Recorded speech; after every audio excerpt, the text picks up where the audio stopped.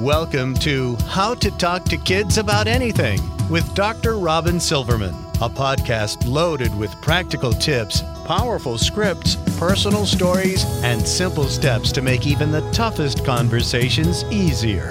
So get ready to get the information you need to make the impact you want from someone you trust, your friend, parenting expert, Dr. Robin Silverman. Hello and welcome to How to Talk to Kids About Anything, where we give you the tips, scripts, stories, and steps to make even the toughest conversations easier. I'm so honored to be your host, Dr. Robin Silverman, child and teen development specialist, author, and speaker, and most importantly, parent of two great kids who give me the opportunity to love, learn, and grow every single day, whether I want to or not. Believe me, I get it. It's not always easy, but we're in this together and we have some great people helping us along the way. Now, how do we educate our children about politically sensitive subjects like diversity without inflaming culture wars? On the one hand, people talk about the need to expand labels to be more inclusive. We've certainly heard this as it relates to gender over the last several years. On the other hand, labels can constrict, restrict, generalize, and wash over the unique aspects of each individual, the very characteristics that make our children and teens amazing. So how do we celebrate diversity without reducing it to a bunch of limiting words? How do we talk about this complex information to our children who are living at a time when topics of race and gender and sexual orientation are global conversations for both good and catastrophic reasons? Today, we welcome Irshad Manji to provide talking points to open up conversation on this very heated topic of labels and diversity. Irshad Manji is a globally acclaimed educator, author, and speaker. She serves as the director of the Moral Courage Ed at Let Grow, a nonprofit that promotes students' independent thinking and emotional resilience. Its signature program for students, teachers, universities, and businesses empowers people to hear, not fear, different perspectives. Irshad is the author of Don't Label Me: How to Do Diversity Without Inflaming Culture Wars. Welcome, Irshad Manji, to How to Talk to Kids About Anything. I'm so pleased to be with you, Dr. Silverman. Thank you for the invitation. Well, I'm so glad to have you. Before we launch into everything and get really into this important conversation, can you tell us what gets you up in the morning and what got you so interested in how labels play a role in how we discuss diversity? Well, it's very personal, actually. I was born in Africa, but I'm not Black. I'm brown. I was raised as Muslim, but I'm not what you might call a conventional Muslim. I'm sort of a reformist within my own faith. I happen to be queer, but I have misgivings about a lot of the politics that go on among LGBTQ folks. The point is this, that for all of my labels, I'm so much more than the baggage that goes with each of those labels. And we all are so much more than the assumptions that are made about us by the labels that people put on us or that we take for ourselves, which is why I believe, and the research certainly shows, that the key to really celebrating diversity is to recognize two things. One, that diversity is not merely about demographics, like someone's skin color or gender identity or, religion. Diversity is also about individual opinions and thoughts and ideas and insights. And that brings me to the second point about diversity that really allows us to celebrate it, which is that if we reduce people to the groups that we presume they belong to, then we're overlooking the really, really unique and interesting things about them. So instead of assuming that you know someone based on the label that, again, either they take for themselves or that you put on them, rather than assuming, begin to engage and ask lots of questions from a place of curiosity, not judgment. Those are two key aspects of diversity that most people completely forget, either because we've been conditioned to see people only through the lens of labels, And because many of us, given the cancel culture that, is still thriving today, many of us fear asking questions when we ought to be really joyful in asking them. I'm really appreciative of what you're saying here, because even that invites conversation. I feel like sometimes the message has been, you shouldn't be asking these kinds of questions. Mm-hmm. People want to squelch them. Maybe they're considered rude or taboo, mm-hmm. or you should know better, or don't ask me that. I shouldn't have to educate you about who I am. And it becomes very confusing, because we want to ask in order to learn. We've always been taught that. But at the same time, if we're getting that communication back, people are going to be very nervous mm-hmm. about asking questions that might invite people to shut you down, or the feeling that they may do that and you might offend, which is far from what most people want to do.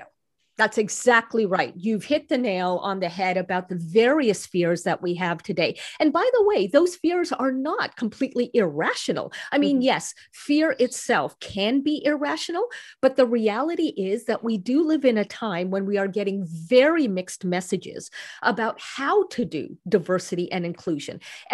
Almost everybody agrees that we need to be more inclusive, that we need to, incorporate diversity into how, we live our lives together, but very few of us are given straight talk about, what the landmines are and where the joy is. And I know that in this conversation, we're going to bring both of that. We really are. I want to hear, even while we're just mentioned that, like what are the landmines mm-hmm. that we're supposed to be avoiding, and where is the joy? Right. I think when we get rid of the landmines is when we're going to find the joy. And sometimes it's about, reminding the person whom you're asking these questions that I'm coming from a place of curiosity, not judgment. Right. In order to assure them that you're not asking this in order to put them down or make them defensive, but rather because you're genuine about wanting to learn. So that's number one. Always give people the why before you ask the what. You can even say something like, I hope you know that I'm coming from a place of sincerity and not sarcasm, right?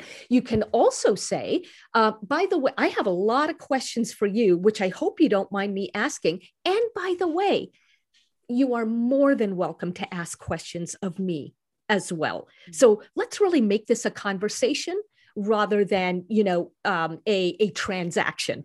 I'm your student. And if you'd like to be my student too, let's have fun together. I love that. That is a really important statement that you just said there, and coming to it, but with just stating it outright. I often tell people when they come to me and they say, I'm really scared that my child will do this, my teen will think that if I say this, I say, get it out right away. Yeah. Like, just state your fear right off the bat, because it shows that you're actually really thoughtful and that you are caring about their reaction. So I think that's really important. And that you're human, that just because you're this kid's parent or this individual's educator doesn't mean that you have all the answers. And in fact, there's great power in acknowledging that you don't have all the answers, because what that shows is that the conversation we're about to have can actually be a learning experience for me, young person, and not just for you. There is nothing more authentic than acknowledging that, you've got a lot to learn and grow from as well. Interestingly, I would say that the kids these days typically have their finger on the pulse of the culture so much more than when we do, because they're living in a day-to-day school situation. Many of us are working from home or maybe removed from the day-to-day situation that they might be encountering. And I even think about how kids are approaching gender these days, that I think especially with my own kids, age 11 and 12 right now, and we've talked about it so extensively at this point, but still, that it is just natural for them to have a more expansive view of what gender looks like these days than what we grew up with, what my parents may have grown up with. I think it's become more progressive in a lot of areas, not in all pockets, but in many areas. So we have a lot to learn from our kids. We do. And yet, Dr. Silverman, I don't know how your kids, sort of fit into what I'm about to say. You can tell me. But while they have often a much more expansive view of what gender or even sexual orientation mean, the way they are taught to communicate about it can be very restrictive. And it comes back to your point about fear. These kids often, not always, but often self-censor. They silence themselves because they fear saying the wrong thing. So if you say something to them, let's say as their parent, that strikes them as being, cancelable or cancel worthy, you might get a kind of reaction from them that you think is like really like over dramatic, like heated, like, Mom, you can't say that. As opposed to, Mom, that's like, that's not cool. But the reason for that reaction is that they know what would happen to them if they said something like what you just said, even if it's in the form of a question. And so in many ways, they're triggered by the fact that you have said what they've thought but dare not say. So I think there's a way of dealing with that kind of fear that even our own kids are coming from. And we'll get into that in just a moment. Can I just say one other thing here, Dr. Silverman? Sure. Because we're a few minutes into, our own conversation, which by the way, I'm thoroughly enjoying. And there's a thread that connects everything that we've just talked about. And that thread is not diversity. It's not inclusion. In a way, that thread is moral courage. Now, this is what I teach. I teach something called moral courage. And I say this to all the listeners now. If you Google moral courage, and don't right now, because all you're going to get if you Google it is something like speak truth to power. And yes, there is moral courage when one speaks truth to power, but there's a big problem with that very simplistic definition. And the problem is that these days, again, in the realm of cancel culture, it is very easy for young people to assume that the only truth worth hearing is their truth. Number one. Number two, think about the word power in the phrase speak truth to power. A lot of young people assume that because they've been taught that they are marginalized simply by dint of being, girls or being gender fluid or being non-white, that somehow they are oppressed. Okay. And I'm going to push back on that in just a second as someone who is a girl, who is non-white, who, is gender fluid. I will tell you right now, there is no better time in history to be all of those things than today. But I'll get to that in a moment. What I want to say first is this, that a lot of our kids are taught that they are oppressed and therefore they have no power. Which is why they must, quote, speak truth to power. Well, guess what? This is a very disempowering way of raising children. Because if they grow up believing that there is a group of people out there in the world who are oppressors, and that there is a group of people, namely all the rest, who are oppressed, then they will never come to understand their own agency as individuals. And so we've got to let them know that they do have voice. They do have a choice.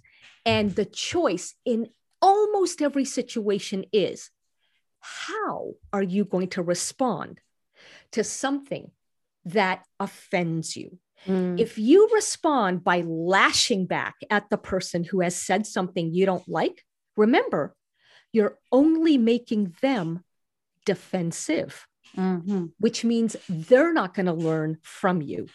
They're only going to recoil in fear and even in anger. And maybe they'll even double down on the very thing that you find offensive. So here's a question for all young people, whether you're an educator, a parent, a coach, a podcast host. Here's a question to be asking any young person who is really passionate about an issue and easily falls into the trap of becoming so angry when anybody else disagrees with them. Here's the question. Are you passionate about moving the needle on this issue, namely about making change? Or are you passionate about feeling superior because of the stance that you're taking? Because there is a big difference, my friend, between these two things. Okay. If you're passionate to make change, then you've got to remember that just like you, other people are human, and that nobody does well when they act from a place of being scolded and shamed and humiliated. This is a great point. And in fact, I was thinking about this while I was reading your work and curious then how we might encourage our children to courageously bridge the gap between classmates or potential friends or even on social media. Right. So that you can see each other beyond labels and still talk about and appreciate the nuances of differences. Yeah. When somebody is bringing up something that is a trigger for us, that makes us feel offended or makes us feel unseen or unheard. Yeah. So that's a really big question, but I'll boil it down to something that I know you teach on practically every episode of this podcast, which is we as adults have to role model the very thing we're trying to teach. Let me explain. If we're trying to teach young people to not freak out when somebody else says something that, they're triggered by, we as adults have to not freak out when our kids say stuff that we're triggered by. In other words, we have to role model moral courage, which means speaking truth to the power of the ego. Now, let me just unpack that a little bit, Dr. Silverman, because I know that little word ego is a big thing. And we need to see it in ourselves before we see it in our kids. So here's what I mean. All of us as human beings are born with a brain, and that brain has a primitive region, and it's a hyper emotional region. It's the region of the brain that I call the ego brain. Now, what do I mean by ego? Ego, I don't mean in any kind of a mystical or religious or self-helpy kind of way. Not at all. The ego is a function of the brain that exists to keep us alive. So, for example, if I'm about to step into the path of an oncoming bus, it's my ego that will say, run fast, freeze so that you don't take that next step, or fight to somehow elude that oncoming bus. It's the ego that will save my life. Now, that's fabulous. All respect to the ego. But here's the problem. Because the ego comes from the primitive part of our brain, it cannot distinguish, Dr. Silverman, it cannot distinguish between mortal danger and mere discomfort. Right? So in our culture, a culture in which our ego brain is constantly primed by social media and by other factors to be hyperactive, right? To always be primed for outrage, it's very difficult for us to realize that we cave to our ego when we lash out. What we have to do when speaking truth to the power of our own ego is to say, ego, I respect you. One day, you might save my life if you haven't already.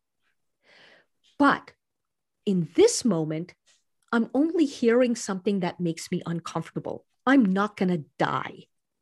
So, ego, I love you, but I'm not going to let you bully me or manipulate me into becoming more dogmatic, more defensive than I need to be right now. Mm-hmm. Okay. Mm-hmm. And if we can remember that about ourselves, we're going to be able to role model moral courage, which again means speaking truth to the power of the ego. We're going to be able to remember that and role model moral courage with our own kids. Okay. So given that keeping all of this in mind, mm-hmm. this conversation about labels, since labels can certainly be hot buttons for us. They sure can. You discuss labels in your book as a way, you say that it can distort our perceptions of people and their perception of us. So if a child came home and said to their parent that maybe they met somebody at school and they label them as Black or Muslim or gay or transgender while describing them, are we then to interject about this concept that this can be a hot button for people? In other words, what should we say or do when we hear a child labeling themselves or others based on diverse qualities? It can't be that we can't describe people, but at the same time, we have to be sensitive to the fact that this can lead other people to feel offended. So how do we navigate that? Yeah. So let's look through the lens of moral courage, right? Now, again, if moral courage means speaking truth to the power of the ego, then we're not going to want to lord it over this young person. We're going to remember that they have an intelligence of their own, a context of their own, information of their own that we do not yet have. So the first thing to do, instead of telling anybody, including a kid, don't do something, ask questions. And questions that come again from a place of curiosity, not judgment. So for example, and we can even role play this if you'd like, Dr. Silverman. I'm open to whatever you think would be helpful. Very good. Let's say you're my daughter, and you've come home and you talked about, meeting a Black kid. Okay. I would say to you first and foremost, tell me more about your new friend. Right. And I might say, they have a really great singing voice and they were dancing in their space in the middle of the classroom. And I just noticed them because they had a big smile on their face and I thought they were really cool. That's really great. I love hearing more about people. But I am curious, Robin, I would say to my young friend, that you mentioned that this person is Black. Is that important? I just am just saying they're Black because my other friends are white. Yeah. Have you spoken to this new friend of yours? Yeah, we talked just for a minute in school because she had a piece of paper that I needed, one of the sheets, and she was passing it to me. That's great. Well, do you think you'll be a good friend of hers going forward? Well, she's in 2 of my classes, so I think we'll see each other a bunch.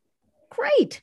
Well, I really hope that you guys develop a wonderful friendship and that at some point, maybe she comes over to our place or you go over to her place.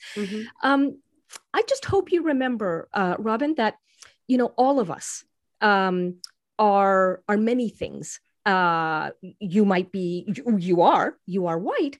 You're also, as you pointed out about your new friend, a great singer or a lovely artist. And, it's just really nice to know that no matter how somebody defines themselves, there's so much more about that person to get to know. And I can't wait for you to come home, in the coming days and tell me more about your new friend. because I'd really love to know more about her. And Robin, I hope that you'll, let her get to know you too. Mm-hmm.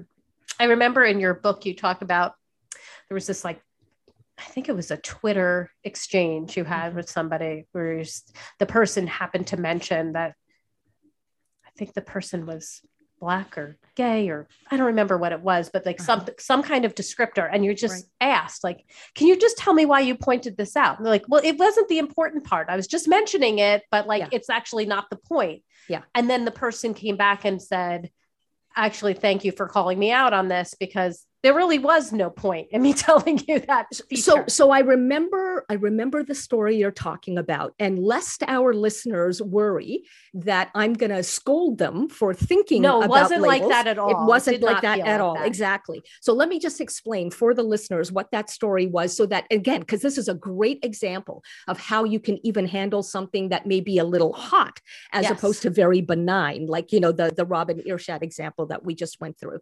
So in this example, in my book, Don't Label Me, I point out that that somebody who I didn't know at all and who is Pakistani said that, that I'm queer, and that I had just gotten married to obviously to a woman. And it had really nothing to do with the topic that the person who was tweeting about me was commenting on. So I responded to her in a diplomatic and respectful way. Yes. I'm just curious. I said, is there a reason that you pointed out I'm queer? And she replied, well, it's just odd that, a Muslim would also be queer. And I responded, yeah, you don't hear that a lot. It's true. But is it important, to have put this into the context of what was already being talked about? And she wrote back to say, you know what, you're right. It wasn't important. And then she said, I'm sorry. And I replied, no need to be sorry. Just hoping that we all have something more to think about. That's it. Right. So I wasn't calling her out at all.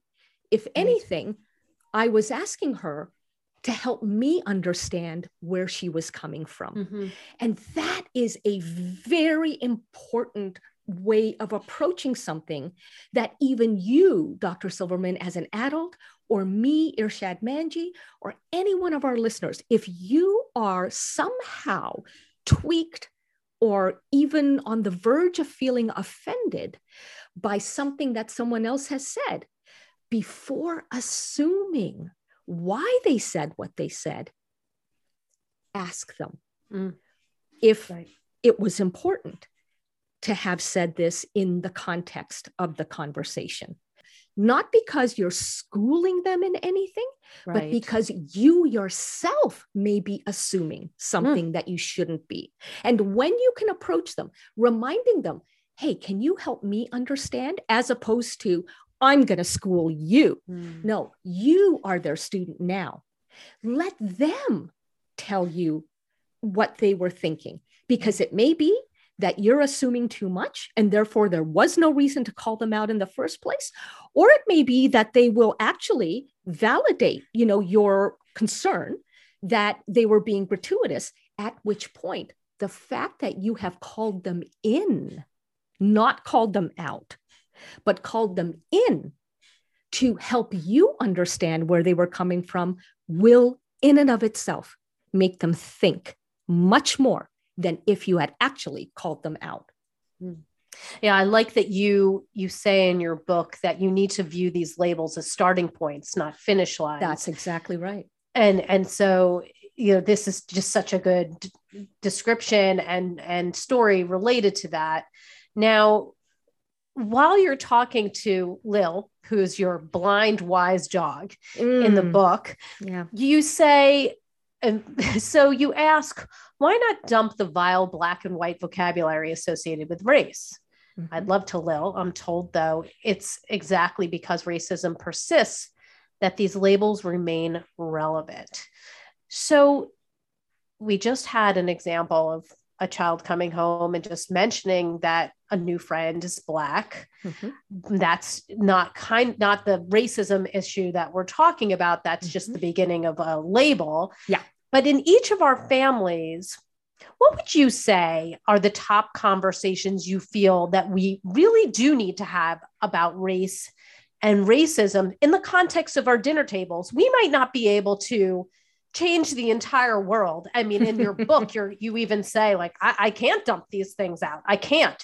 But in the context of our dinner tables, we might be able to really move the needle, as you say. So how can we ensure that our children are getting the knowledge that they need based on open-minded values and integrity when it comes to racism in our own homes? Yeah, really great question.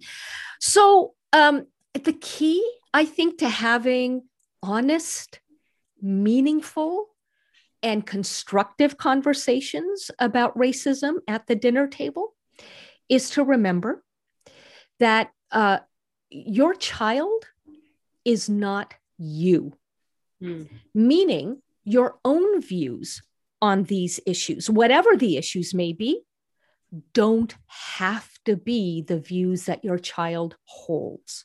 Now, you might want them to have views that are very similar to your own. That's fine. We all want, more agreement with us in this world, obviously. But understand that the way to get your child to open up to you, not just you open up to them, is to approach them appreciating that they live in a world that is different from yours. So the questions you ask them are really for your growth, not for theirs. Now, here, this is very counterintuitive, right? Because again, lots of parents and even many educators will say, but Irshad, I'm an adult. They're only a kid. And yeah, I've heard all of the stuff about, sharing power. And frankly, I think that we live in too permissive a society already. I don't want to be their best friend. I want to be their parent. Or I don't want to be their best friend. That's not my job. I'm here to be their educator. And I say, great. I am not disputing you on that. The point is this, though. If you want them to be open-minded about your values and where you are coming from, the best and most reliable way to get a fair hearing from them is first to give a fair hearing to them. That's how our brains operate, Dr. Silverman, is that if we are feeling, in any way shamed by the person who is trying to teach us something, we don't succumb to what that person is trying to teach us. Instead, resistance builds up in ourselves. And for the sake of peace right now, I might say, all right, Dr. Silverman, I hear you. Fine, whatever. Okay. Or I might even say, if you're my peer, not my parent, I might even say, oh, yeah, no, thanks. Yeah, no, really, I get it now. Like, that's the right way to be thinking about this. But in my heart, I haven't changed.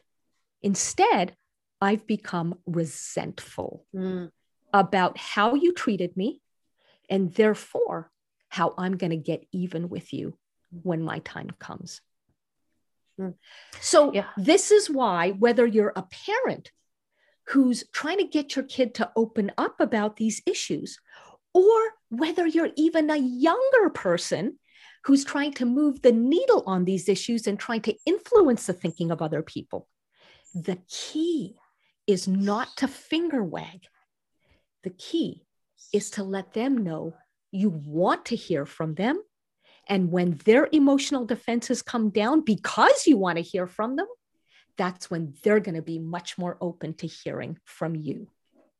One of the topics that I feel like often is one of those finger wagging situations that have really become much more, it's just been much more obvious lately, is this idea of privilege that is, telling our children that you have to remember you're coming from a privileged position, and and therefore you have to be more sensitive to other people.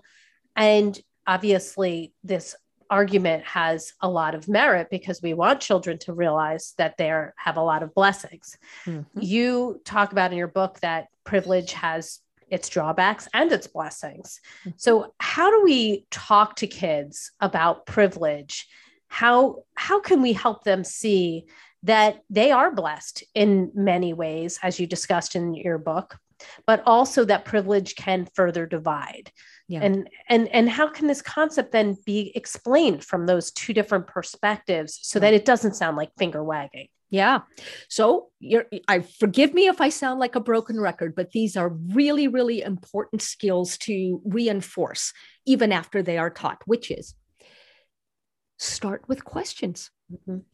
And again, not questions that judge your kid, but rather questions that open up your kid. So for example, let's say, Robin, we're having another conversation and you've told me more about the young Black girl whom you've befriended. And you point out that, somebody, whether it's an educator or whether it's a peer at school, told you that because you're white and this girl is Black, that you have more privilege than her. Or in fact, you have privilege and she doesn't. Let's be that cut and dried about it, because unfortunately, that's how, conversations about diversity go these days. Mm-hmm. If you told me that after you came home, I would first ask you, what does privilege mean? Mm-hmm. Or what does it mean to you? And again, Robin, feel free to be the Robin Silverman, who I'm talking to right now. I'll be the child. Well, but give me the answer that you think, a smart child would give. Yeah, I would say that I have things that other people don't, and I have to realize that. Yeah. You probably do. Yeah. What kinds of things do you have that probably others don't? I get to go on vacation, and I I get presents and sometimes I get presents even when it's not holidays. And also I've heard that one of my privileges is just that I'm white. Yeah. Well, let's go back to the presents and the holidays for a second.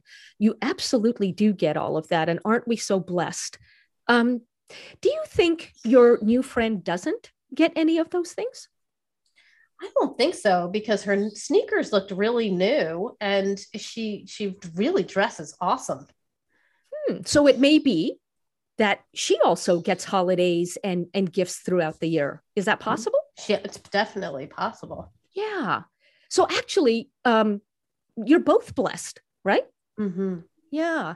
So what do you think it means when somebody says that you have all the privilege because you're white and she has no privilege because she's Black? Does that make sense to you? I think it means that because I'm white, I don't have to deal with racism. Ah, I see. Do you ever feel like people judge you before they even get to know you just because you're white? Yes. Yeah. And I'm blonde. Yeah. Do you think that could be part of what racism is? I guess in a different way. I mean, but people can get really hurt because of the color of their skin. And even though people hurt my feelings sometimes because I have blonde hair and say I'm stupid, I'm not getting hurt. Right. Well, but it does, you're not getting physically hurt. Not physically right? hurt. Yeah. Right. It hurts my feelings. Yeah. I guess, I don't know. Here's the way, just based on what you've just said to me, Robin, it seems to me that we human beings, we like to judge each other a lot, no matter what the reason is, whether it's somebody's skin color or the color of somebody's hair, or how someone talks, or whether they're in a wheelchair. We judge each other a lot, don't we? Yes. Yeah. How does and do you think we should judge each other less? Yes, I think it's unfair that everybody judges people by how they look. My friends are are different from each other, and it's okay. Yeah, it is okay. Exactly. Well, maybe this is something to think about, right? That maybe your friend, the one who sings so well, maybe she has privileges too. And maybe the fact that, she has this great singing voice means that she'll have success in the music industry, maybe, whereas somebody else will have to figure out what makes them so awesome. Right? So maybe we all have privileges, and that we should be thankful for them, and also get to know one another better than just because of someone's hair color or skin color. What do you think of that? I think that sounds awesome. Yeah. And so do you see how, Dr. Silverman, like starting with questions and even continuing with more questions is a way to tease out where any person, by the way, not just a young person, although that too, how any person really is feeling deep down, even if they don't yet sense the permission to say so. By asking questions, you're not telling them how to think. You're giving them ways to find their voice. Yes. And in a space that is brave, everybody has the permission to talk about how they really feel and what they really think without being immediately judged for doing so. That is the moral courage definition of a brave space. It's not one where people can't say what they want to say. It's one in which people are encouraged and equipped to talk about things in a way that is honest for them, a way in which they get to be confused. I like to say, have the courage of your confusions, not just the courage of your convictions, right? And a space in which they know that whatever comes out of their mouth, within this space, you're not going to be immediately judged for it. And that is how we create the kinds of psychologically safe spaces where we become candid and courageous at the same time. Beautifully said. And I feel like that does move the needle. And I feel like I could keep talking to you, but we're coming up to like the final questions, which are just basically a couple word answers. So do you think I'm capable of that, Dr. I Silverman? think you are. I have faith. I have faith. Okay. I'll go with your faith. I'm ready. Okay. Please complete the sentence. The reason that reducing people down to labels is so detrimental to the diversity conversation is? People are not things. Things stay static. People are sentient beings, ever evolving, ever dynamic. See, you did it. And it was so nice. I mean, there was like a little semicolon, but that was beautifully said. Okay. Thanks for the punctuation. Yes. And then what is your top tip after somebody listens to this podcast and is hearing what you've said about privilege and race and gender and labels and diversity? What is your top tip that you want parents, educators, and coaches to come away with? I'm sure our listeners have already heard me emphasize the need to ask questions rather than make statements. So I won't belabor that one. What I will also say, however, is that you want young people to understand that how they converse is at least as important as what they say. And in fact, it's often more important because the way they make someone else feel will determine how the content of what they say actually lands. And if you can leave the other person feeling respected, which does not mean agreed with, it means heard. If you can leave the other person feeling respected, what's interesting is that whatever you have to say has a much higher chance of being heard as a result. So the whole point of the moral courage method of discussing, topics is not to be nice. It's not even to be civil for the sake of civility. No, the moral courage method of communicating across divides is really about ensuring that what you have to say gets a fair shot of being heard. And the best way to be heard is to ensure that you lead in the listening department.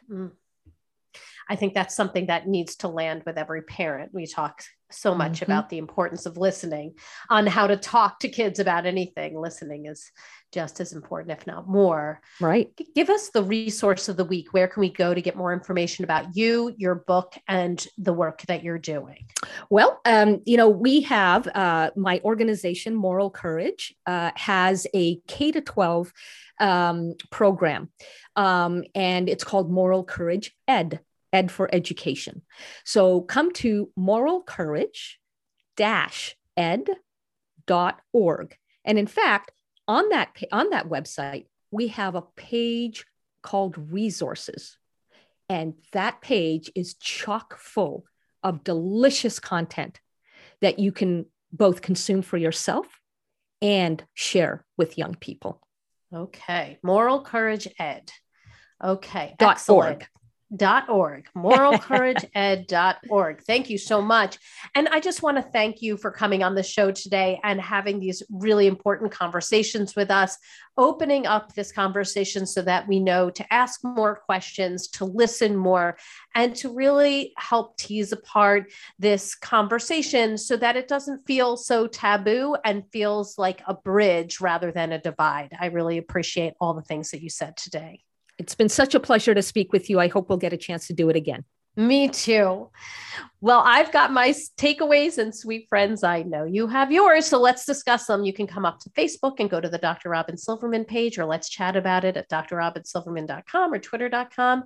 I'm at Dr. Robin, and I'm also on Instagram under Dr. Robin Silverman. I will be going back and forth with Irshad all this week about this podcast. I bet you have questions. Please ask them. We have so much to discuss. And if you love this podcast like I did, I hope you'll go up to iTunes and rate and review it so that other people can learn about these outstanding conversations, conversation starters, and use them in their own homes. The more you review this podcast, the more that it gets exposed.